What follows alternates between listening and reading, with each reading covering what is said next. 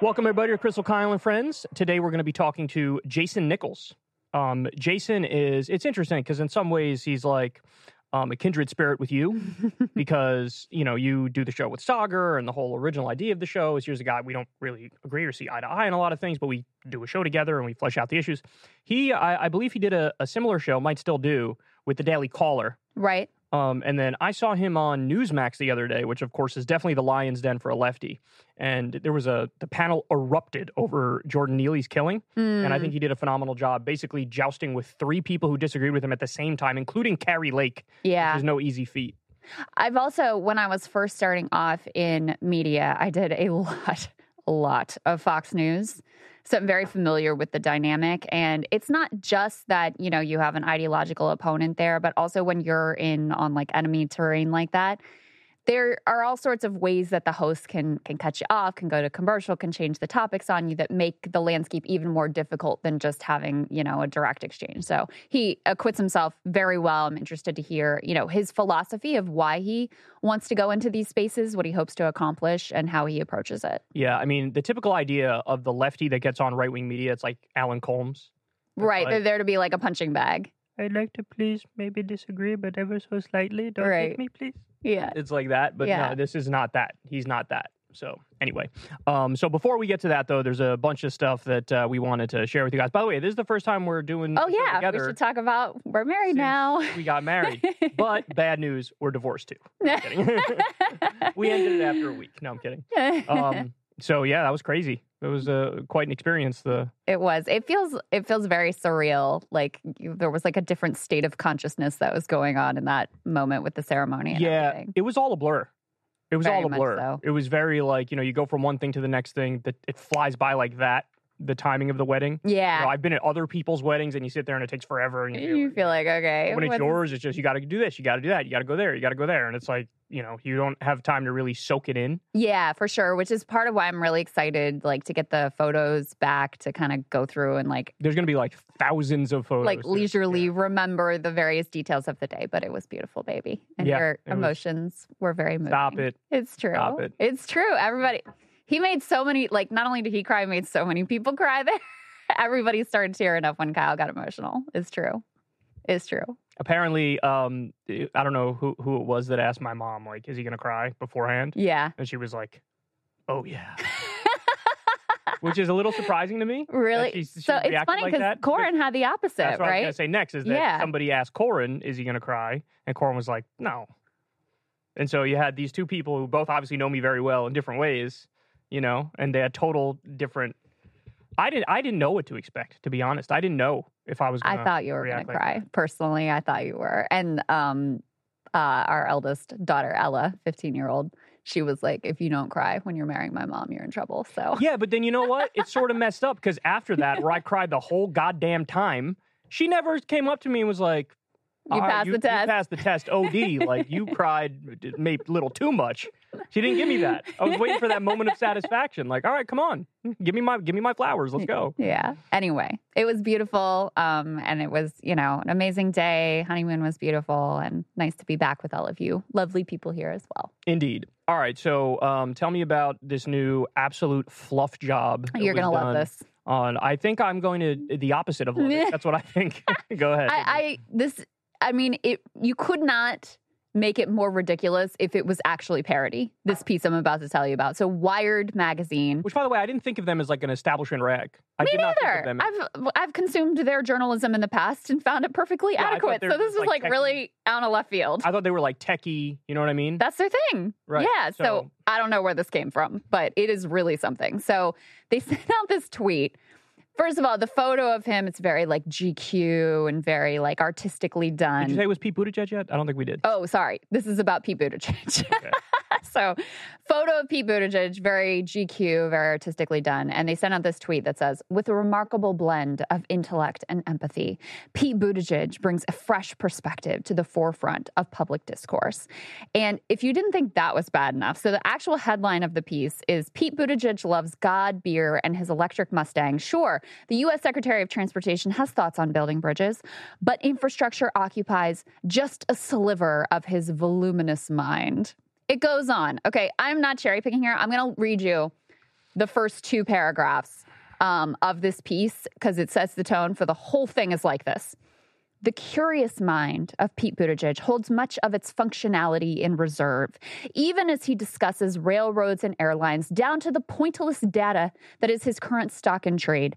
The U.S. Secretary of Transportation comes off like a Mensa black card holder who might have a secret go habit or a 3-second Rubik's Cube solution or a knack for supplying off the top of his head the day of the week for a random date in 1404, along with a non-condescending history of the Julian and Gregorian calendars. As Secretary Buttigieg and I talked in his underfurnished corner office one afternoon in early spring, I slowly became aware that his cabinet job requires only a modest portion of his cognitive powers. Other mental facilities, no kidding, are apportioned to the Iliad, Puritan historiography, and Nosgard's Spring, though not in the original Norwegian slacker. Fortunately, he was willing to devote yet another apse in his cathedral mind to making his ideas about three mighty themes, neoliberalism, masculinity, and Christianity, intelligible to me. It goes on like this. I kid you not. This is a dude who just on the basic, pure facts of the situation has been one of the worst secretaries of transportation in history, has been one of the worst cabinet secretaries, if not the worst cabinet secretary in Joe Biden's administration. This is a person who is incredibly powerful, and you're doing this weird celebrity, like intellectual masturbation, trying to show how smart you are, how smart they are, throwing out every long word in this hagiographic puff piece. I'm actually astonished by this one. It shows how biased the media is. You know, you think but it's like, it's so extreme. It's so in your face. And then these are the people that have the nerve to pretend like, what do you mean? We're just like objective. We're just like doing our, no, not, there's nothing about this that's objective. They should look, just wear it on your sleeve. Number one, you're not a journalist, you're a commentator. That's fine, but say it, right? Number two, be upfront with who you support and why. You know, hey, I'm like standard establishment Democrats. I think centrism is the way to go. Like, if you come as advertised, then it's a different conversation. You say, hey, this is an opinion piece, and here's where my allegiance is, and that's totally fine. But they don't do that. And this is like, it's a puff piece masquerading as, you know, serious discussion. And it's gross, right? And, you know, somebody like me, I wear on my sleeve who I support, why I support them, et cetera. I'm upfront with my ideology. And if you do that, then all of a sudden everything's fine. But they refuse to do that part of it. But it goes even worse, even beyond that, because like, as much as we appreciated Bernie Sanders and cheered for him and his, like, I would never write a piece like this about Bernie Sanders. And you still asked him tough questions when you interviewed him. When I interviewed him, yes, because I care about the issues. I care about what he would do with his power. This is someone running for president of the United States at the time. Now, and then the last time I interviewed, this is someone who's chair of the budget committee. You know, you ask this person tough, difficult questions about what they intend to do with the power that they have. It reminds me of what Irami always talks about, which is politics has become this like field of actualization for where we're just all supposed to be there in service of people like Pete Buttigieg realizing their personal self-actualization and their dreams. Like this is like celebrity treatment of someone who has really screwed up in a number of ways. I mean, where are the questions about failing to hold the airline industry to account and find them in the way that Bernie and others suggested? Where are the questions about how you screwed up the rulemaking for freight railroads? And that's part of why you ended up with this East Palestine catastrophe, of which you could barely be bothered to focus on for weeks until the media shamed you into it. Where are the questions about your role in terms of blocking railroad workers from getting just the basics of like paid leave and having some control and power in their workplaces? It really is shocking to me because it goes so far beyond even just having an ideological bias, which is one thing. It's the whole view of politics and how you should approach people in power that is deeply damaging, disturbing, and grotesque. Follow celebrities or follow sports. Yeah, go do something. Kim Kardashian. Go do something where your opinion actually matters. Where, you know, you can have a take on who's the best shooting guard in the NBA, or you can have a take on which reality show is the best reality show. But that's all fluff and nonsense, and you're welcome to opine in areas like that. When it comes to politics, if you're not going to do serious discussion on the policy stuff, step aside. We don't need you. We don't need you to... I don't care what Pete Buttigieg thinks about masculinity. No, and by the way, position what are they trying to do there? What are you going to do with it? What are they trying to do there, Crystal? They're trying to almost hit all of the issues today that are sort of have blown up, like the Jordan Peterson type issues of like masculinity, and they link in religion and they link in philosophy. They're trying to, it's just through lying, they're trying to puff this man up and act like he's, with the times, very current, has struck a nerve. But they have to fake it because he's not actually doing that. Yeah. You know what I mean? It's so sad. And then I wonder if even he has to be embarrassed. No, I don't think. That's interesting you say that. No, I think the only thing I remember him with a cave is the wine cave. Sorry, cathedral-like mind. Or you remember the wine cave? You remember the wine cave? Of course, he was raising money. The wine cave. That's the only cave thing that you need to talk about vis-a-vis Pete Buttigieg. But no, I think he reads something like this and he's like, "Yeah, nailed it. This is right." He clearly has a high opinion of himself. Anybody who, gets down on their knees and worships him, he's going to be open to. Well, and here's the thing, too, is they're like, oh, well, being Secretary of Transportation, this is only a small sliver of his cavernous mind. Well, that's a fucking problem, even if that was true. Exactly. Yeah. Do your fucking job. Yeah, right. Maybe you should be occupying more of your cathedral-like mind because you certainly aren't doing an effective job at it. So that's a little bit of a problem. It's amazing. Absolutely amazing. And like you said, I didn't expect it from Wired. That was out of nowhere. And it's not just the journalist who her name is Virginia Heffernan, just so you guys know. But whoever tweeted this out with this gross, remarkable blend of intellect and empathy, that's embarrassing. The whole thing it is literally the most embarrassing profile of a politician I have ever read. They love corporate Democrats. They love media branding. Like you said, it's the actualization of identity politics. Yeah. It has nothing to do with serious stuff. Right. And trying to pretend like they're so smart and he's so smart and I'm so smart because I understand how smart he is. Yeah. It's like, if you really have to lean into it that hard, maybe you're not as intelligent as you're trying to persuade us all that you are. Indeed. All right. So Ron DeSantis just signed he's been signing laws left and right in an attempt to try to one-up Trump, however he feels like he can. Correct. And what he realized is, if I try it on policy, if I outright wing him on policy, that's right, maybe I'll get ahead. That's right. And so he's been law after law after law, very draconian. 6-week abortion ban, for example. That's a big deal. It's a very conservative law when he previously wouldn't sign. Now he's doing it so he could go to Trump and say, aha, I really have the pro-lifers on my side. He did a very harsh immigration law recently, which is having some backlash as well. You name the issue, he's been moving to the right. Guns. He had some insane gun law that I covered on my show not too long ago. Well, now, shock, Ron DeSantis always ends up getting back to the culture war because that's what he does. Yeah. But apparently he just signed a new law allowing trans kids to be taken from their families. So this is what they say in the New Republic. Florida Governor Ron DeSantis signed a bill Wednesday that will let the state take transgender minors away from their families if they are receiving gender-affirming care. The new law will allow the state to take custody of a child if they have been subjected to or are threatened with being subjected to.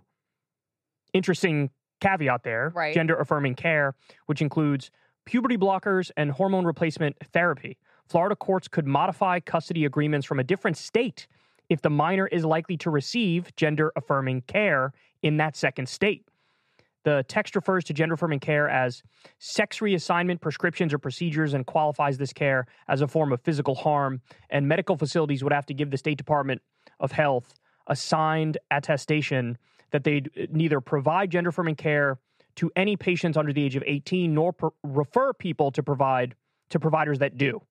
And their medical license would basically be revoked if they violate this. This is not only an outrageous assault on trans people, it's an outrageous assault on medicine and what evidence-based medicine says is appropriate treatment for people who are trans identifying. And it also, I always bring this up, but I think it's a really important point. With puberty blockers, I mean, these have been given for years to girls who have early onset puberty. So what does this mean for them? And we already see, with the abortion bans and the restrictions that are put in, for the life of the mother, how nervous doctors are about performing these procedures because they don't want to run afoul of the law. So doctors are not going to be willing to prescribe puberty blockers, certainly for trans kids, but also for girls who have early onset puberty, who this would be routinely prescribed and has been for years with no problem for many years. So, yeah, I mean, the politics of this are very clear. He thinks his lane and his path to a potential Republican nomination runs through like basically an assault on trans people, gay people, women seeking abortions, any other right-wing culture war issue, book bannings that he can possibly throw against the wall. So correct me if I'm wrong, but they don't do bottom surgery on any like kids, right? Not that I'm aware of. Yeah, it's like 18 or above or something like that in order for bottom surgery to get done. Yeah. So then, hold on. Yeah, go ahead. These measures that we're talking about here are softer interventions. And a point you make all the time is it's to give these kids the opportunity to hey, do I actually want to do this? Right. So if let's say you're born biologically male, but you identify as female. If you go through puberty as a male, well, then your gender dysphoria just got ramped up 10 times, 20 times. All of a sudden, you got facial hair, you got a rigid jawline, you got hair on your whatever, right? Yeah. Like, so to do puberty blockers or to do hormones, it's like, hey, let's figure out if this is really the right course for you. Step number one is going to be to block puberty, and then we'll see how you feel after a year or two or whatever, and then you decide from there. And then the other thing is like, what percentage of kids are actually trans anyway?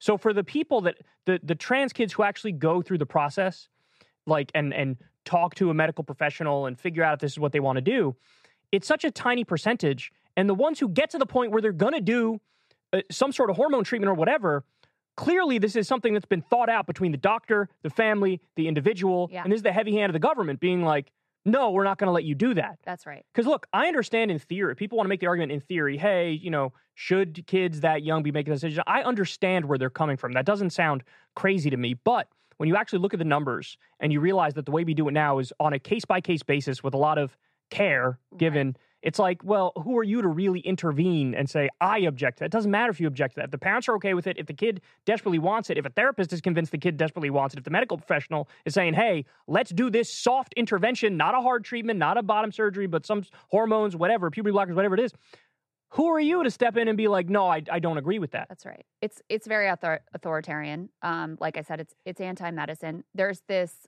view that's propagated on the right that there are, parents who are like forcing their kids because they want their own like woke points of having a trans kid. Yeah, it's the fad thing, right? Right. It's the parents are ideological and they're pushing their kids into this. That's one point of view that they're, that they push. There's also this idea that it's done really casually, that there's no process in place. I woke up yesterday and wanted to chop my dick and balls off. Right, with young children just show up at a doctor's office and are like, give me hormones, and it just happens like that. Like, there is an established procedure. It's lengthy. Some would say it's too lengthy, but it's considered. It is not a, snap of the moment decision that's being undertaken. And as you point out, puberty blockers, part of why they're important is to give people a window so that there is more of a time for development and really understanding if this is the right direction for them, et cetera. I agree with you that I don't want to pretend like these are easy decisions to make and what age to do it. And there are risks involved. And, puberty blockers, okay, you stop taking puberty blockers, you go through puberty, it's not a big deal. Hormones, there are more longer-term permanent changes that aren't reversible. And certainly when you start talking about surgical interventions, that's a whole other thing. So I don't want to pretend like these are easy decisions. That's exactly why it should be left to kids and parents and medical professionals, not fucking idiots who are in government who have an ideological agenda. And I feel very much with this the way that I feel about a woman's right to choose, which is like, yeah, these issues are challenging to work through, and that's why there is no one better to be in position to make these choices than like the people who are involved in consultation with their doctors. Yeah, but and it's, again, the stakes here are taking the kids from their families. Yeah. If it was just, hey, we're going to block this, but that's it, that's a different conversation. This is, no, not only are we going to block it, we're also just going to take the kids from their families. That's, above and beyond. Yeah. That's above and beyond, and that's totally authoritarian. Yes. And there's also stuff in here about, like, we're not going to let teachers use different pronouns from whatever the gender was at birth. Which, again, it's, like, incredibly authoritarian and draconian. I mean, you know, it's really obvious at this point that any free speech type concerns that they claim to have, like, they've gone so authoritarian in the other direction, above and beyond what, you know, any of the sort of like cancel culture stuff that they complain about is. Some states are cracking down on adults. They're doing it up to age like 26. Yeah. You can't have any sort of intervention even up to age 26, which is like that. I mean, that should be one that we all agree on that's absolutely crazy. Yeah. You know? Well, we talked on Breaking Points to a political reporter for Semaphore who has been in the field. She's covering primarily the DeSantis and Trump campaigns. And we asked her, like, what is DeSantis's theory of the case? And, you know, how is he positioning himself? And she said very clearly, like, his goal is to get to the right of Trump on every issue. And so that's where this legislation comes from. It's not going to work. And right, because it's not going to work. It's about vibes. He doesn't have the vibes. That's correct. Right. That is correct. And I mean, you see that in the polling. Like, people are huge fans of Trump. They love Trump. It's really not an ideological play, consistent ideological play. It never has been. So for him to come in here with, like, here's my list of bills that I passed. Right. Technically, it's like, nerd. Right. Get out. Go make another weird face, nerd. Right. Yeah. So, but it's grotesque the way that he uses people as pawns for his political game. And again, here's the thing. They try to gin up this idea that, like, 4-year-olds are casually transitioning. Right. And it's like, that's just not true. That's not true. Right. And you're talking about confiscating kids. Really? You're telling me if there's a 17-year-old who's been expressing gender dysphoria for years and they talk to a medical professional and their family's okay with it and they feel better when they're under the treatment, you're going to step in and say no and we're going to separate you from your family? Come on, man. Yeah. That's insane. That's insane. Yeah. And they've gone way beyond anything that, you know, public opinion would justify. It's all about playing to a very extreme base. Absolutely. Absolutely. All right, guys. So now, without further ado, let's go ahead and jump into the interview. This is Jason Nichols. Jason Nichols, thanks for joining us, man. We appreciate it. Absolutely. Anytime. I'm a fan of both of yours. So thank you. And I'm a fan of you as well. So I actually just covered on the Kyle Klinsky show a moment of yours. So you have been on Newsmax recently. And it was you, Carrie Lake, and 2 other conservatives. So it was 3 versus 1. The topic of conversation was Jordan Neely. And I thought you did a really phenomenal job pushing back on them because they all have the exact same opinion. And you're really in the lion's den. And you did a phenomenal job pushing back on them. So, you know, maybe the right way to start this conversation is actually to loop in Crystal because you guys have something in common, which is, you know, you do a show daily with Sagar. And there's some areas of agreement, but there's plenty of areas of disagreement, right? Not only were you on Newsmax, where it's the Lion's Den, but you also had a show not too long ago on the Daily Caller, where it's a similar vibe, where you have to go back and forth with a conservative. So what's your approach in these conversations? Because half the time I feel like, hey, let's build bridges, let's talk about where we agree. But then the other half the time I feel like, no, I don't want to mislead people into thinking I agree with this person. Let's fight it out. So, like, how do you approach it? How do you get into these conversations? Well, I think the main thing is from the very beginning, my approach has been to not allow for there to be echo chambers, to try to bring in disagreement, to try to actually have conversations. And I thought at one point that it was possible to actually sway people. You know, I remember, I think it was Obama or somebody who said that, you know, 10% of conservatives are persuadable. And there have been times, you know, like I said, I started out on Tucker Carlson Tonight, and there have been times where I've gotten emails where people have said, you know, you really made me think about this issue. You know, thank you for coming on. And that's kind of fuel to continue to have these conversations.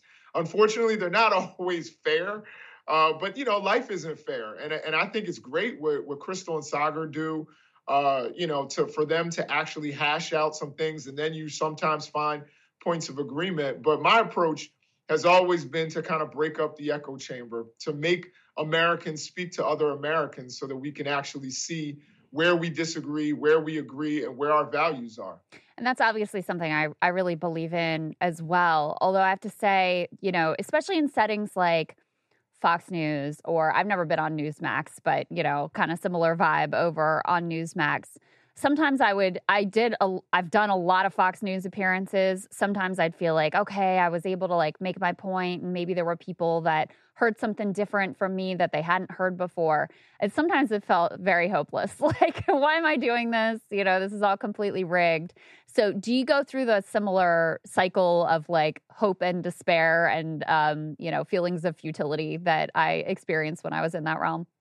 Well, let me just say, for every email that I got, particularly when I was on Fox News, less so on Newsmax, oddly enough, but when I was on Fox News, for every email that I got that someone said, hey, you made a great argument, I got 20 emails calling me the N-word and telling me they want to kill me. God. Jesus Christ. You have to go through that. But one thing I won't let them do is back me down. You know what I mean? Like, so part of that started to also be, I have to be in these spaces. I can't let them think that emails and threats and like things like that are going to make me cower and not give my thoughts on it. There are times where I thought it was futile, particularly going on a show like you mentioned, Sean Hannity. I think the only word I got out when I went on Sean Hannity's show was "Well, Sean," or so I got. And then it was just like I never got another word in. He's particularly bad about that. And he's good at using like the tricks you have available to you as an anchor and a cable news anchor to cut you off, go to commercial break, change the topic you think you're going to be talking about, just kind of railroad you above and beyond any sort of real ideological debate. Talk to us a little bit about, your politics, about how you came to be in this game, about your approach to it. Just tell us a little bit about your journey here. Yeah, I think my politics are well, I think they're interesting. I think I'm a relatively recent, I always get listed as Democratic analyst. That's a little complicated because I'm a relatively new Democrat. And actually, I did not vote or I wasn't registered as a Democrat until I believe 2018 after what happened with Bernie Sanders. I was a supporter of Bernie Sanders. And I thought that, if I want to make a difference, I have to be able to vote in primaries. Now, granted, I live in a state where the primary is so late that it really doesn't make a huge difference. But so that's when I registered as a Democrat. And, I worked on a campaign of somebody that I largely disagree with now, even though that person is still someone I consider to be a friend. I'd worked with Tulsi Gabbard on her campaign, wrote some speeches for her because I really agreed with her foreign policy at the time. That's, obviously we have serious disagreements now. I have some beliefs that are, I think on a global scale, I would consider myself a centrist because Me too. Our Overton window in the U.S. is so skewed right. Yeah. You take someone like Bernie Sanders, for example, on a global scale, he's barely left at all. You know what I mean? Like if you go to Europe, his ideas are completely mainstream. But coming from where I come from, and having the parents that I had, like I believe that we should have free utilities or utilities that are carried by the state. I believe that we should have free health care in this country or health care that is negotiated by the state for every human being in the United States. I also believe I also want to be rich one day. I also want to have money, but I also think that we should be able to tax wealth, and we should lower the estate tax even more. You can't die on the system. Some people might say that I have socialist leanings. I also don't hate Democrats like some of my friends do. I know a lot of my friends are like ardent Joe Biden haters, and I'm not there, to be honest. Like, I don't hate the guy. I don't love the guy either, but there are things that he's done, an approach that I agree with, and things that I think he hasn't fought hard enough for or doesn't prioritize that I would. So that's basically where my politics lie. So on that last point, yeah, I mean, I think reasonable people look at the system and they think like it's the lesser of two evils. Who's the lesser of two evils? And originally my belief was, well, when I first started in politics, it was very much like Democrats are good, Republicans are bad. That was like the starting position. Yeah. Then it became Democrats are a lesser evil, Republicans are a greater evil. Then it became like they're kind of an equal evil. And now I've come back to, I think they're a lesser evil. I think Joe Biden is by far the best president of my lifetime, but I also feel like that's like being the tallest kid in kindergarten. That's not that much. Because all these people, compared to like FDR's economic proposals, he proposed the Economic Bill of Rights. This is a guy who did the New Deal. And you have somebody like Joe Biden, and he does, tweaks around the edges, which I don't want to downplay, right? Like, I think the IRA is definitely better. The Inflation Reduction Act is definitely better than nothing. But ultimately, I landed in a similar place to you where I do view the Democrats as the lesser evil. But I view my job as trying to make them better in a sense with whatever I could do in this media space. But I want to get back to, sorry to go back to the original topic, but it's something I'm genuinely interested in a lot. How do you approach it? Like, so you talked about going on Hannity. Hannity is a good example. It might be nice off air, whatever, nice guy or whatever, but I view him as just like a talking point spewing machine. Yeah. I don't view him really, like, I don't even know what Hannity really believes. I think he's playing a character. I think he's like Republican G.I. Joe man that they put on air, and you pull the string and he says the same things. You know what I mean? Freedom, low so taxes. Yeah. how do you navigate talking to an honest actor versus a dishonest actor? Because from my perspective, I just default assume everybody's an honest actor and treat them at face value. But I think that's a flaw of how I approach people, because there are times where I should not be taking somebody seriously. And if I'm not taking them seriously, perhaps I'd be more aggressive in a conversation. But I default to assuming good intentions. How do you navigate that? Do you think about that at all? Is this person honest, dishonest? Does that change how you engage with them? Yeah, I mean, it was, so that actually happened to me last night when I was on and we were discussing, immigration and the southern border. And, it was tough because I was debating somebody who was the head of CBP, but I felt like there were certain points, number one, where it wasn't necessarily an honest conversation. And there were times where it was just like, let me talk over you and not allow you to get your point out. And, I'm somebody who comes from an academic background where, that's almost considered weakness. You know what I mean? To talk over somebody, to not allow them to state their opinion. It almost shows like you don't have confidence in your own views. So it's a difficult thing to approach. So I usually try to come in believing everybody to be arguing something from a position of good faith. I think that's important, honestly. I think we should assume that people do believe what it is that they're stating. So like when I debate someone on abortion, for example, I was on a show called The Hill Rising. I think Crystal knows may have heard of it. Well, familiar with it. Only launched it. Heard of it. And, in that conversation, one of the things that I said was, I'm going to take it at face value that you really do believe life begins at conception, that you really are believe that you're saving lives. But here's the issue. And then I would go and talk about it from my perspective.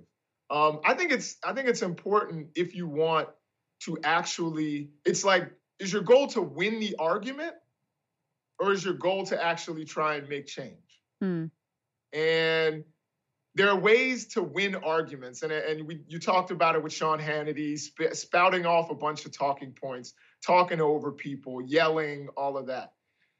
You can look like you won an argument, and the YouTube clip will say, Jason Nichols destroys Kyle Kalinske, and it'll have destroys bolted and all of that. You can do that, or you can have an honest conversation and try to reach reasonable people, and maybe even reach your opponent to rethink things.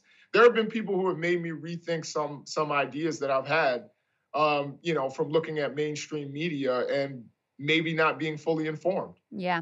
I definitely feel like having to work with, I shouldn't say having to, it's my choice. I'm honored and delighted to work with Sagar every day. He's been an amazing, partner and colleague for years now. But being there with him in the planning process has definitely kept me sort of honest about my own views, because I can't be intellectually lazy, because I know I have someone on the other side who is operating in good faith, but who is also highly intelligent and has different worldview than I do. So I do feel like it has made me better, firmer, more thoughtful in my own convictions to be, rubbing up against that ideological dissonance, on a literal daily basis. I wonder, in this conversation about platforming, and there's all this freak out about CNN platforming Trump, which actually I'd be curious to get your thoughts on that town hall as well. Is there anyone that you would consider beyond the pale for you to appear with, either on their show or to, be on a panel alongside of? Do you have a line that you would draw there? It's a good question. That's a really good question. So I got a request one time from, what is his name? He was like one of the leaders in the alt-right. And Milo Yiannopoulos or Richard Spencer? Richard Spencer. Yeah. That's right. Boy. Richard Spencer.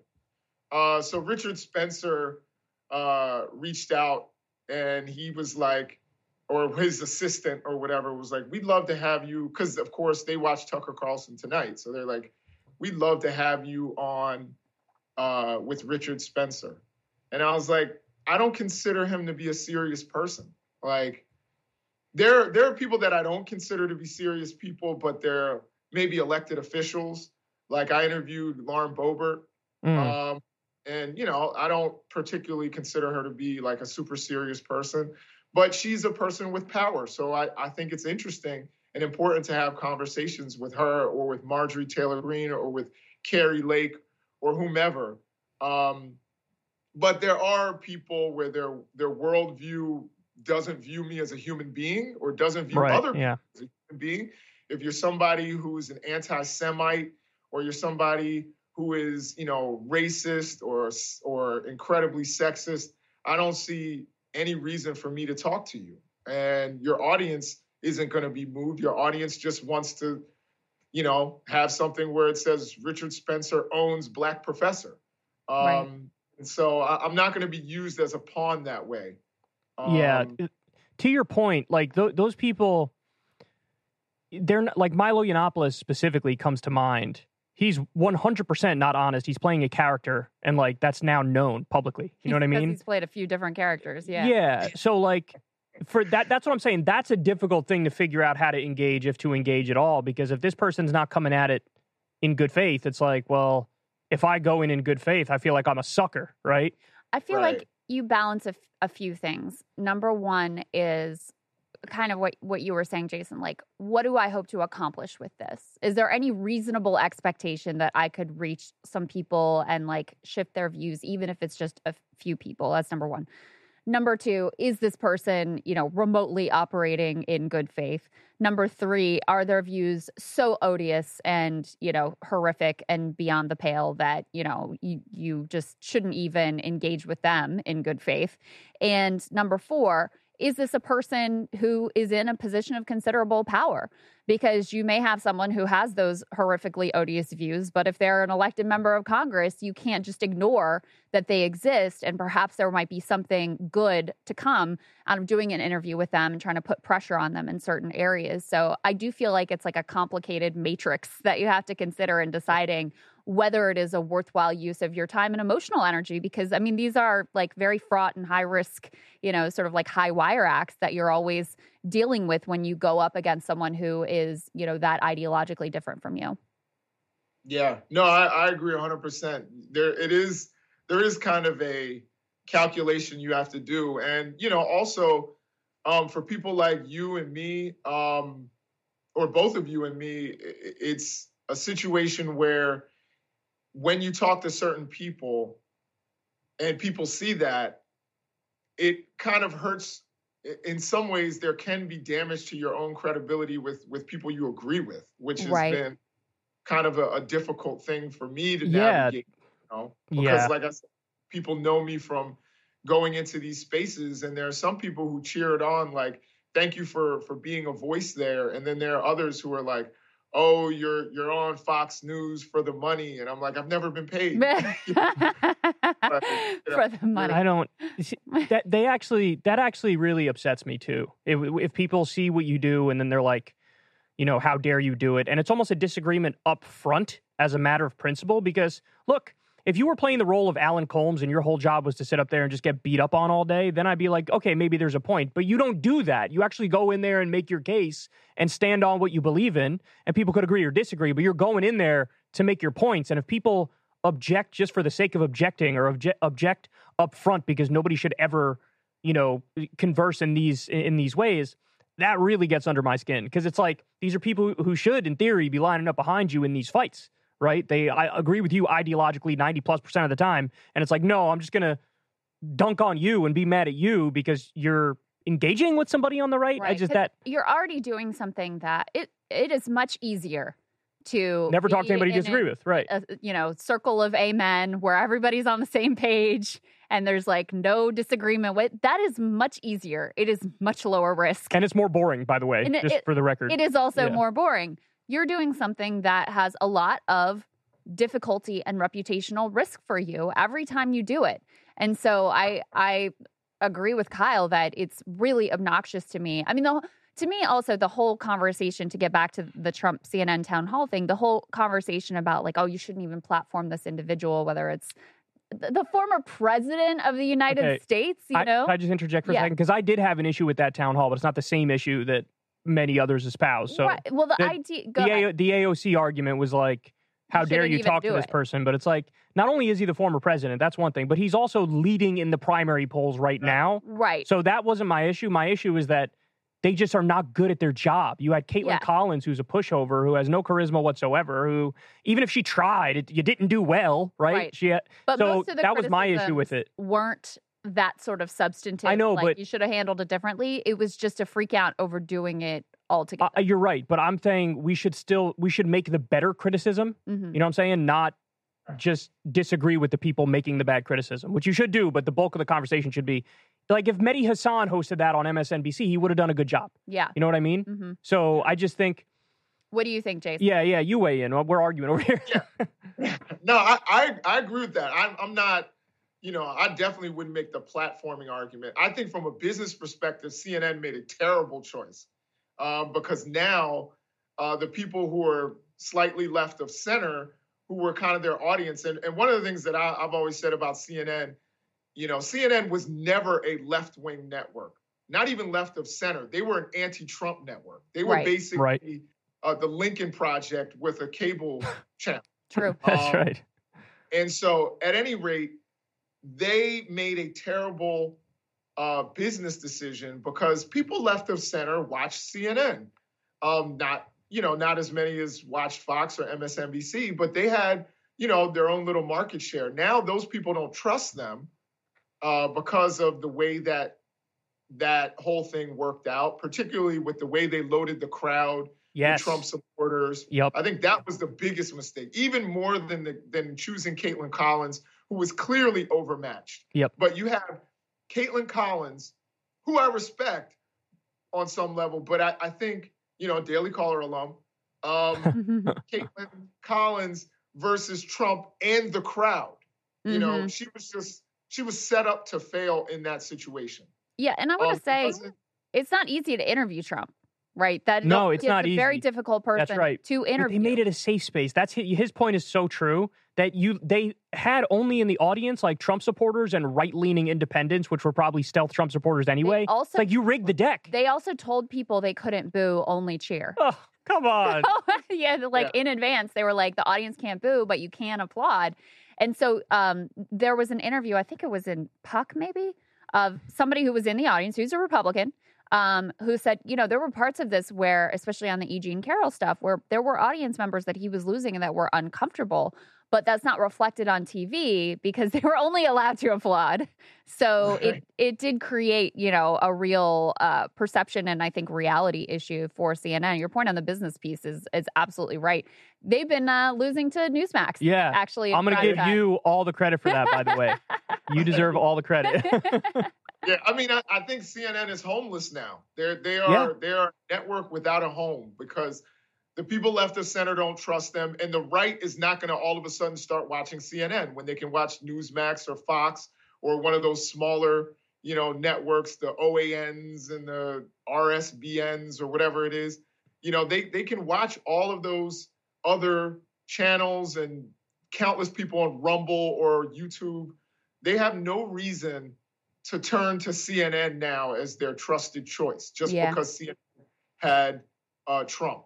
And even they were still complaining about Caitlin Collins, so saying she was unfair to Trump because his whole political brand is victimization. Right. So they're still saying he was victimized by CNN, and he just, beat up CNN and he turned the crowd as if the crowd wasn't stacked for him in the beginning. So it was a terrible decision by the people over there at CNN. And I agree. Someone like Mehdi Hassan or even, what's her name? Joy Reid or any of them would have given, I think they're more experienced. They would have given him tougher questions. They would have pushed back on some of his answers. And, it's not easy to deal with Trump. So you need somebody who's ready to do that and isn't coming in as some sort of neutral kind of party. It just won't be, it'll just be a Trump rally then. Yeah, well, to your point on CNN, you're right. They have no identity whatsoever. Previously I didn't agree with their identity, but they certainly had an identity. It was anti-Trump, like you pointed out. But they're lost, right? Like they're trying to go back. Chris Licht is trying to take it back to CNN Classic. Mm-hmm. What was CNN Classic? CNN Classic was be neutral, right? Just be neutral, try to appease everybody. It's very pro-establishment, but neutral, have inoffensive, put 7 wolf blitzers on the air who never say a single thing that's ever interesting or charismatic. That's like, here's the thing. I don't agree with this idea of like, try to be the enlightened centrist network, right? There doesn't seem to be much of an audience for that. That's point number one. But point number two, even if you were going to do the enlightened centrist audience type thing, at least bring in people who are good at that. Like the person, I brought this up to Crystal the other night. Like there's somebody who just started talking about politics recently. He was a sports guy originally. Now he talks a little bit about politics here and there, who fancies himself an enlightened centrist, Stephen A. Smith. He's been number one in sports forever on ESPN. If you gave him a CNN show, at least people would watch that, right? Like if you're going to do the enlightened centrist thing, put somebody who's interesting and charismatic They are doing Charles and play that role. That's the one good move they've ever made, by the way. And it's still, the jury's still out because I feel he has to be, as off the cuff as he is on NBA on TNT, which is my favorite show on TV by far. Like he has to be just like that. I'm afraid that he might like try to reel it in a little bit. And Gayle King is there to be the straight person bouncing off. But I hope. I mean, Charles Barkley. If anybody can just be honest there, it's him. Yeah. But like, I hope that he does because I love that guy. I don't know if he's going to be good in that kind of space talking about those kind of issues. I'm not positive on it. Oh, really? Give him Shaq. Give him Shaq, Kenny, and EJ, and have them all talk politics. I would love to watch that. I would just to watch Shaq's facial reaction. Yes. Love that. And I love how childish they are. But it's great. In that space, I'm not so sure. Stephen A. Smith, I think, is an amazing idea. I think that would be really good, even though I disagree with Stephen A. Smith on a whole lot of issues. Same. He's interesting to watch.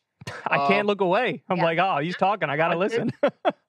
Yeah, I think there are a lot of people. ESPN has done really well with a lot of their personalities and their political views. I like to watch Max Kellerman. I like JJ Redick.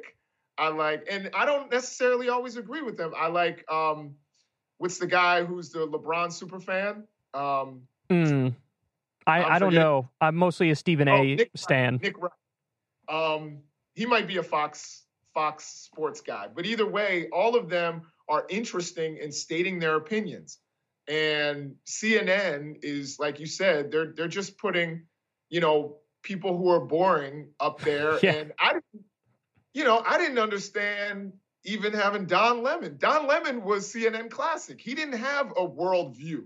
He doesn't have politics, So I wasn't sad to see him go. But I just think that they are going in a direction where it's just not going to be interesting to watch. It's not going to add anything to the conversation. There's nothing that, no clips from CNN are going to be produced that I'm going to want to watch that say something that makes me think. if you're just reporting the news, like you said, I don't think there's a market for that. If so, people will watch the network news, the ABCs and NBCs and CBSs. There's no reason to go to cable news for that. Yeah. Yeah. See, I think Don Lemon could pop back up. Remember, he used to, during the Obama era, he used to do all that, like, pull up your pants, Black respectability politics stuff. Like, there is a market for him to be that guy again and do that performance for the right and find, an audience who would love to hear, like, a Black gay man saying those things. I think that his best bet is to go to, like, Bravo or, like, yeah. you know what I mean? That's where he really wants to be. I mean, he does do the respectability politics, or he did it at one time. But I really think Don Lemon really doesn't have any real solid politics, and the right isn't trying to hear from Don Lemon. They call him they'll welcome him in. They'll welcome him in. He says the right things. They'll welcome that, that conversion, that why I left the left. If he does the 180, that's the thing about the right. They'll accept anybody doing the 180. Yeah, 100%. Absolutely. And the left will be like, even if you agree, I agree with you 100% now. Fuck off. Right. That's what the left does. Yeah, correct. I would love for you, Jason, to give us a little window into the Newsmax world. Because I feel like I have, a decent sense of kind of what Fox News is up to, what their obsessions are. Like, what is the Newsmax play in conservative media? How are they positioning themselves? What are their particular, like, issue bugaboos that they're obsessed with at the moment? Well, again, the show that I'm on most, and I'll be on there tonight, is called Chris Plant, The Right Squad. I guess I'm the left on the right squad, either way. And, they've been talking about the border. And, I think they have some points that aren't completely wrong about that. There are issues, obviously, on the border.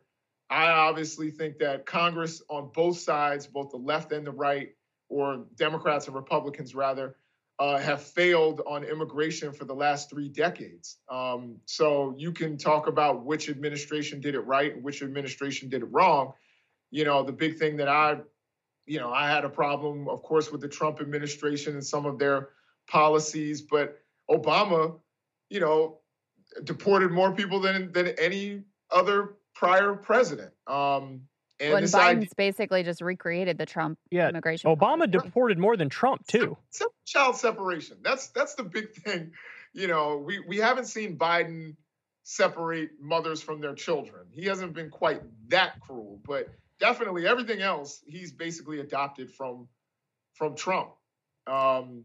And so they have some complaints.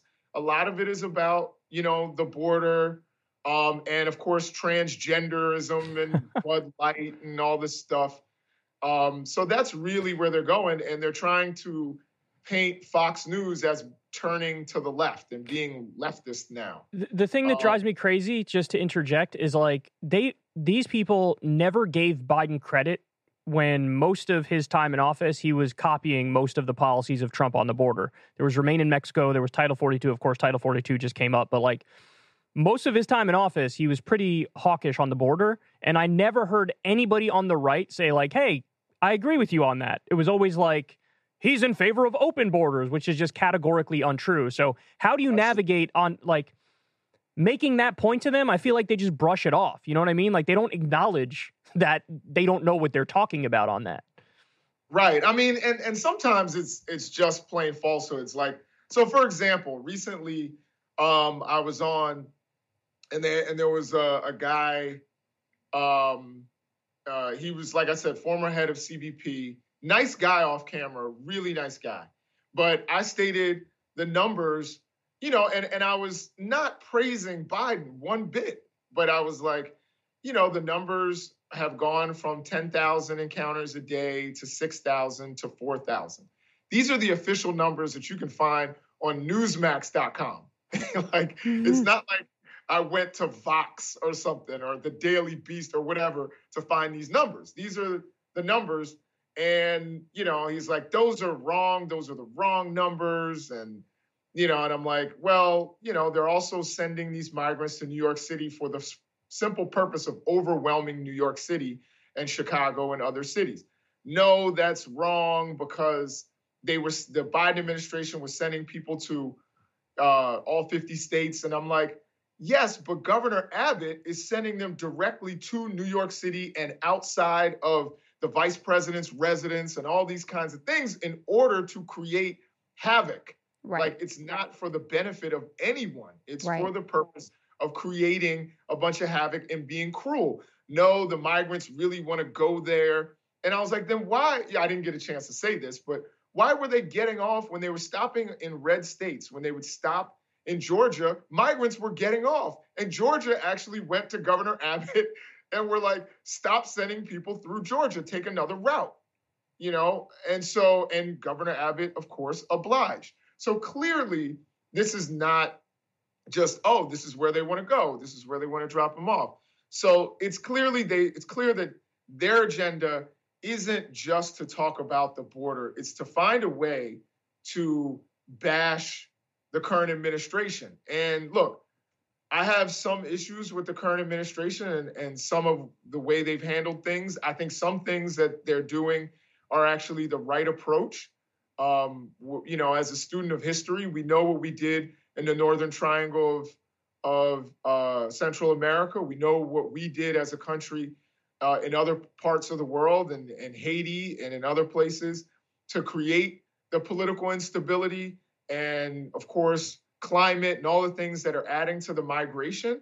And I do think we need to address like root causes of this migration because, you know, but that's a long-term project. That's going to be something that takes hold in 10 years. It's not something for a family right now. Yeah, I mean, that's true. But you don't have to go back in history. I mean, you could lift the sanctions on Venezuela and Cuba tomorrow. Absolutely. And a lot of migrants coming across the border now are Venezuelan. So this is like a direct impact that we're having immediately that you don't have to, you know, go back to Ronald Reagan era or whatever to see. You know, one of the things, Jason, as you're talking that I struggle with in some of these settings is like, you're very willing to criticize Joe Biden. Like, not a problem for you. We're very willing to criticize Joe Biden. Right. But it's a very asymmetrical landscape when you go in a place like Newsmax that will never criticize Donald Trump. Ever. And so it creates a landscape where you're seen as like agreeing with them on some of the Biden criticisms, but then there's this dispute over the Trump criticisms, and it makes it very uneven and kind of difficult to navigate.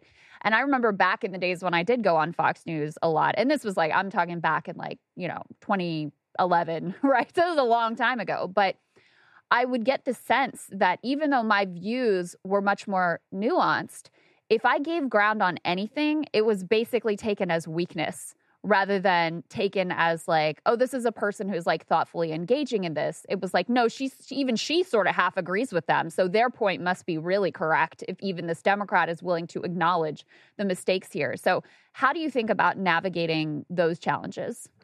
Yeah, that's a really good question, Crystal. I think because, you know, on the one end, I don't want to shill for anybody, you know, because then I'm just like the people who are shilling for Donald Trump. Right.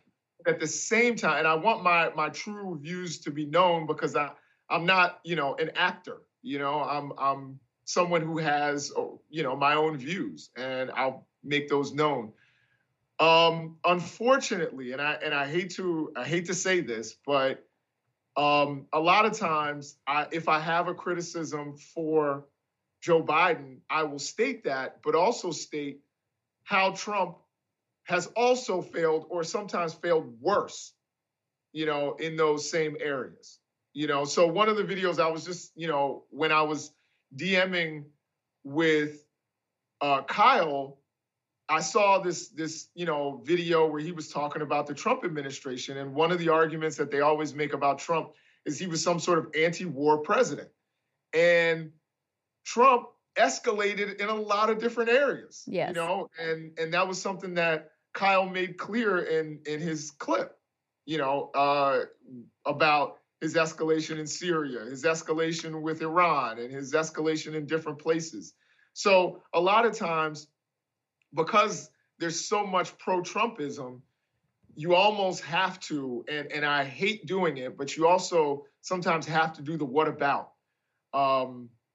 And as much as I despise that as a topic, but when it's 4-on-1 or as a tool, when it's 4-on-1, and everybody is Trump's the greatest. We want to go back to the Trump years as if we don't remember 2020.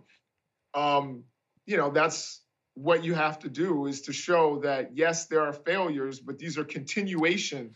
It's a continuation of failures from previous administrations, including Trump.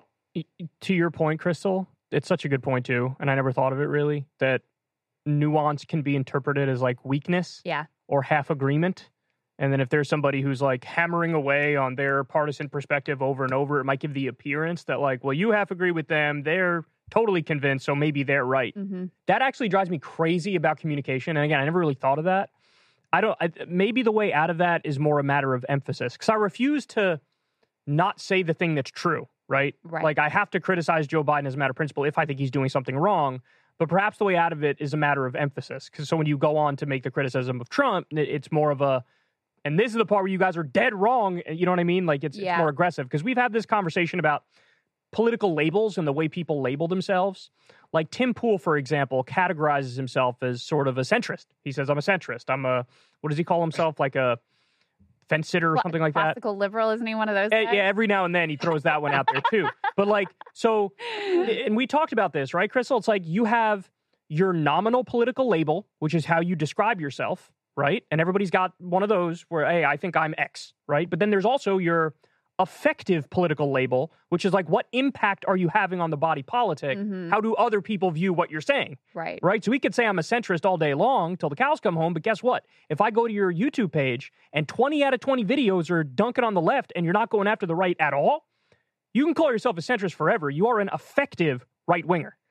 You know what I mean? So it's also trying to like marry up, how you view your politics with how you present your politics to the world. And I think also you do have to take into consideration, okay, what audience are you speaking to and what is your goal in this interaction? So in a space like this one, where our audience is going to be mostly aligned leftist, there's not a big risk in like leaning into the criticisms of Joe Biden, because kind of in this space, one of the goals is to educate people about some of the failures of the Democratic Party and to make them better, right? I think there is a risk, but go ahead. So that's one potential goal. When you're on Fox News, listen, they're already sold on the Democratic Party sucks, right? They're already there. So the goal is more appropriately like, how do I pull people out of some of the, right-wing thinking or off of the just Trump propaganda bandwagon? And I actually thought Marianne handled this in her recent, I don't know if you saw this, Jason. She did an interview with Sean Hannity recently.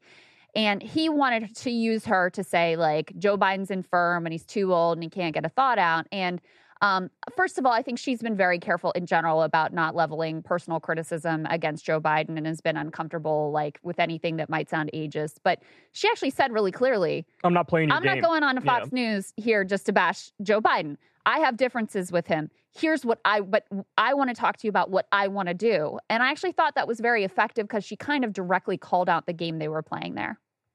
Right. No, so I met Marianne Williamson. She came to Newsmax the other day, and an incredibly nice person. And I agree with that approach. That's a really good approach, is to not go into that kind of criticism thing. I don't get asked that. A lot of times I think they try to use me as like a heel. And my best defense is to make a strong argument. My last Fox News appearance was with Lawrence Jones, another really nice guy who I really, I root for as a person, but disagree with politically. Yeah. And again, I believe that I made strong arguments to defeat those talking points that they come armed with. I think that's the best thing you can do. But a lot of times when it is somewhere where you have a genuine disagreement with the administration, it is a really, really difficult thing. And even, I'll say this, even your show where you're trying to make, the Democratic Party better, there are people on the right who will use that. Right, yeah. Of course, yeah. Use a clip and be like, even leftists think Joe Biden is failing. Yeah, right. So that's why they're always going to try that kind of manipulation. Yeah, I've had to evolve and grow on this exact issue for that reason. there was probably a time where my criticisms were leaning too heavy into the Democrats. And then you start attracting an audience. Because again, sometimes the nuances and the specifics of the criticism don't land. And all people hear is, he's beating up on Democrats, he doesn't like Democrats. And their default takeaway might be, I guess the Republicans might be a little better. And it's like, no, that's not what I mean. And so then I had to, grow and be more nuanced and realize that an effective political label is a thing. Like, I might be a leftist, but if all I do is beat up on Democrats, it's going to come across like I'm not that. So I need to make sure it's balanced with a good amount of beating up on the right. And it's not like there's no material there. There's even more material to beat up on the right. And it's just a matter of putting an emphasis on the proper things. That doesn't mean that, I'm never going to lay a glove on Democrats. No, of course not. I don't have that in me. I have to be honest about it. But it's a matter of balancing out the coverage. Now, you mentioned Richard Spencer earlier. I wanted to give you a similar position that I was put in. I mean, it's not perfectly analogous, but it's somewhat analogous. So for the 2020 election, I did the Joe Rogan's election special. It was him, Tim Dillon, and me. Yeah. And Alex Jones had been on Joe Rogan's show a couple weeks before. And Joe made the mistake of bringing up I'm going to be doing an election special. And so Alex invited himself to that shit live on air. He was like, oh, great, I'll come there, brother. It'll be awesome. We'll do the election special. We'll have a great time. And Joe was like, he was sort of like, I'll talk to you off air type shit. He was trying to give him that sort of a vibe. We'll figure this out, right? And then it looked like for maybe 4 or 5 days, I was sitting there convinced I'm going to have to be on an election special with Alex Jones. Oh my God. And so that puts me in an awkward position. And it brings up everything we talked about earlier about how do you go into this, right? Right. I had to navigate all of that in this short time frame where I was like, well, if I go super hard against Alex Jones and call him out for all of his fucking bullshit, everybody in the audience is going to hate me. I'm going to change no minds. And if anything, it's going to go in the other direction and people will dislike me, right? Right. But I can't just let him get away with all of his shit because I'm not some cuck who's going to sit there and let this guy who's wrong about everything, spout off with no consequences whatsoever. Mm-hmm. And so, I landed on this position where it's like, I got to pick my spots. Right. And I got to be punchy, quick, in and out. Here's why that's wrong. Bloom, bloom, bloom. Next. You know what I mean? I got to be smooth with it. But thankfully, at some point, Joe reached out to Alex and was like, I didn't really invite you. So no, you're not coming to the shit. Because he brought me as the straight guy who's gonna I'll give them the information while Tim Dillon and Joe Rogan fuck around and bullshit. Right. And I'll be there to give them the real information. And so I think he realized I can't have the straight guy with the world's biggest psychopath over here. You can't really have anyone with Alex Jones. I know. That's the thing. How do you engage? How do you engage? Well, he's just takes up all the oxygen. Fills the whole room. The whole room. I mean, when Joe has Alex on, it's like it's barely Joe's podcast. Alex just blows up the whole thing. And the intergalactic aliens are invading, and you don't even know Joe Rogan. And, he's completely insane, but he's also extraordinarily talented. So it's I know. not an easy thing to I do. hate that, man. I hate how some really terrible people are super talented. Talented. Keep it real. You said that about Nick Fuentes. You're like, God damn it, he's interesting to listen to, even though he's a total racist psychopath. Horrible. Things he just said he wanted to marry a 16-year-old girl when he's 30 because he wants the milk right. I mean, it's horrible, right? But yeah. Terrible people.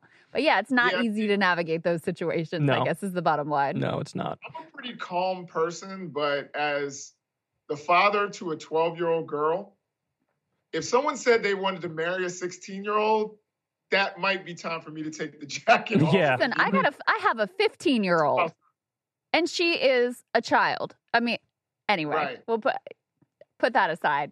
I was wondering, do you find it more difficult? Like you said, Lawrence Jones, who I used to co-host, but he would fill in on Rising, so I know him too. And like you said, very nice person off air, even though we have some very wild disagreements as well. You've mentioned other people who are very nice off air, that your CBP guy that you were up against. Does that make it more difficult for you to be forceful against them in that moment? And does it make it more difficult for you to be critical of them if you're, doing commentary later on about something insane that they've done? So a lot of times I'll make it clear, I'll never take a shot that someone doesn't expect. You know what I mean? I don't, people know the CBP guy, whose name's Mark Morgan, he knows that I disagree with him on immigration. You know what I mean? So he it's not like I'm going to be and his breath smells bad, take a shot, in that way. Or, at Tucker or many other people. I'm just not going to do that. But what I will do is criticize you in areas where you're expecting the criticism from me. So if you're a good person, if you're a nice person, I'm not going to go overboard in trying to like take you out. And I think it weakens your argument when you start talking about people's character a lot of time. I want to make it clear that even if I think you're a person of bad character or bad faith, I want to make it clear that I'm attacking your ideas and not you as a person. Yeah. So especially if we're friendly, like I tell people all the time, I think, Tucker's ideas are bat crap crazy. You know what I mean? I think they're insane. In some cases, they're dangerous. But I'm not going to attack him and say he's a bad person, as a human being. I think the distinction that you're making is between like just professionalism versus non-professionalism. And I think you can find a little bit of both in every walk of media. Yeah. So there's some new media, independent media people who are very professional. Yeah. And they handle everything like an adult. And there's some who are not, and they handle it like children, and vice versa. Even in the professional world, maybe you'll find more who are more professional because there's the expectation, since the setting is very like official, that like you should be more professional and civil. It has been my experience that a lot of times right commentators more have the view of like this is like part of the game. Like they have more of the view of like this is a performance. Not to say that they don't believe everything that they're saying, but there is more of a like this is my job, this is a performance. Whereas, the liberals and lefties that I worked with at MSNBC, like they might be wrong about some shit, but they really believed it. It was less of a this is just a game and this is a performance.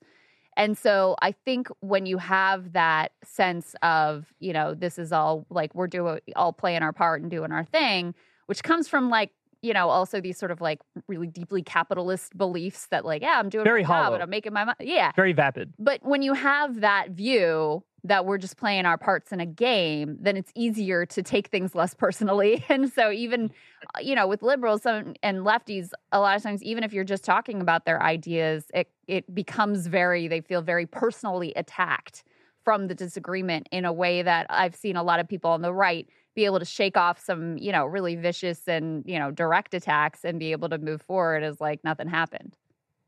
Yeah, no, I agree I think I agree with that. Again, I'm so rarely in front of liberals or leftists that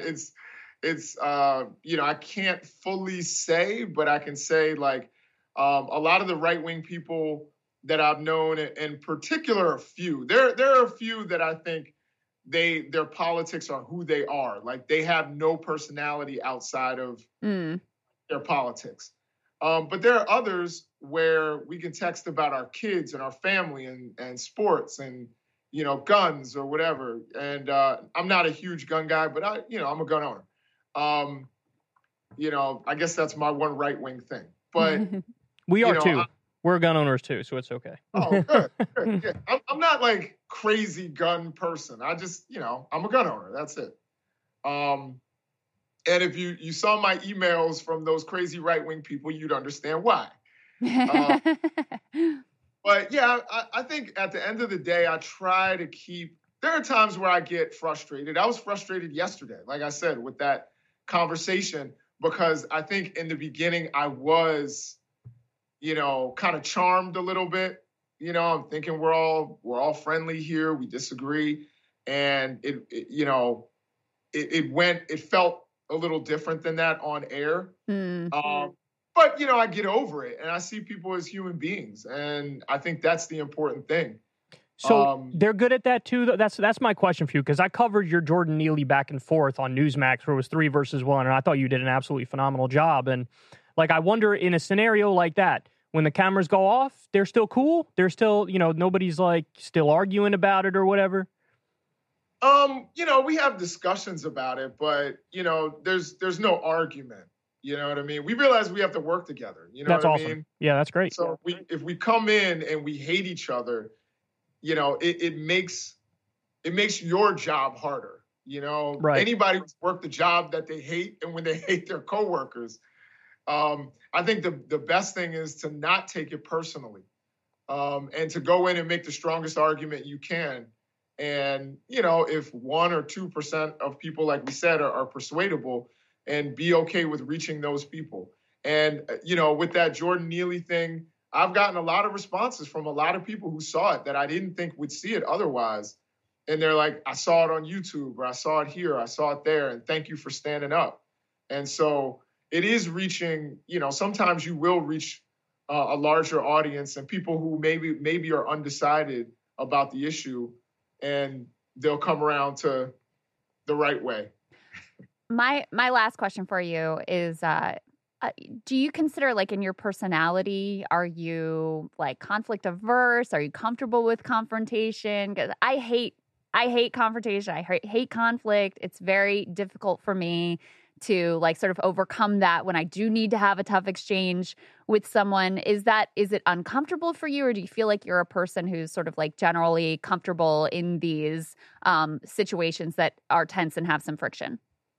Again, I think I don't like the personal conflict, but the exchange of ideas. Like I was on with, we had Matt Gaetz on a couple of times, and I think that it was like when the cameras were off, we were totally friendly.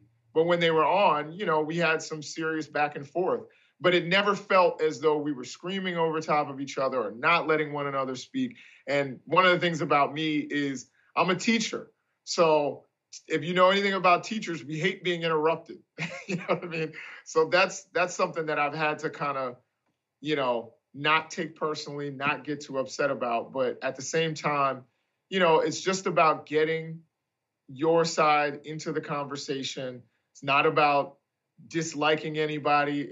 I don't like the fact that sometimes it's all, what they say on the show is, the Democrats, they want to hurt your children, or they want to transition them, or whatever it is, whatever their argument is. My job is just to stand up and tell the truth and say, what's true and what's not.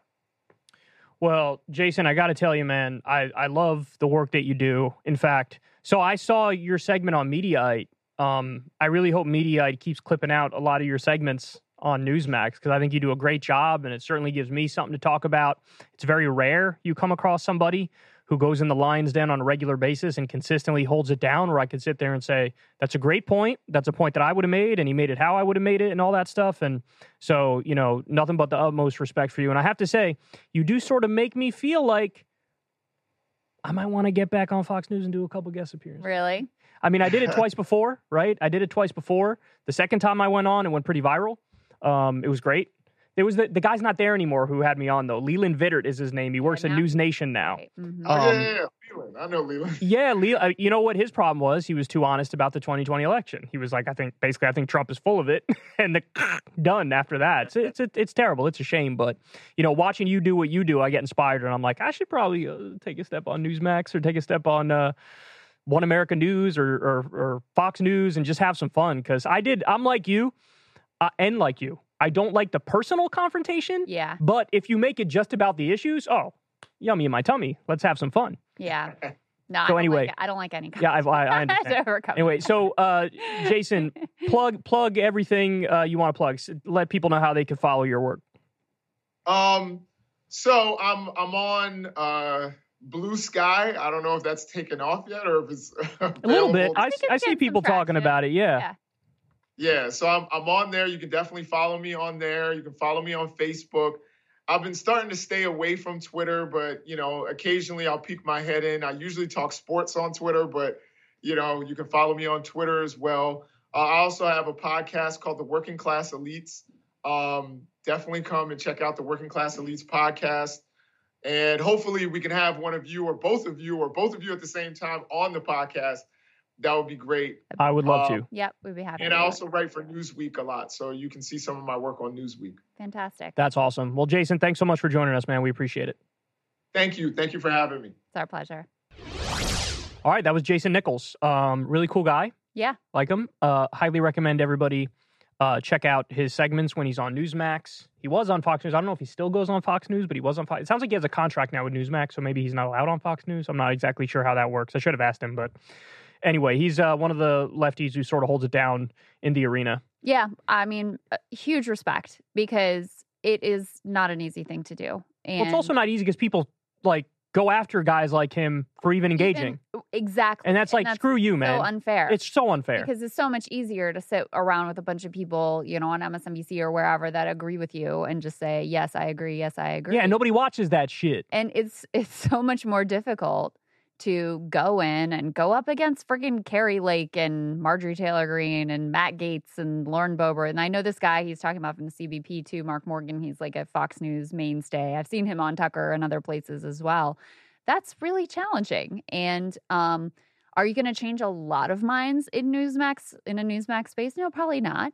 But even if you're just giving people a sense of like, oh, here's a Democrat who isn't an evil, like child-eating pedophile, that in and of itself can be useful. And there's no doubt about it that if you do it enough times and you speak to enough people, there are going to be people who say, you know what, I didn't really see it that way, but I do now.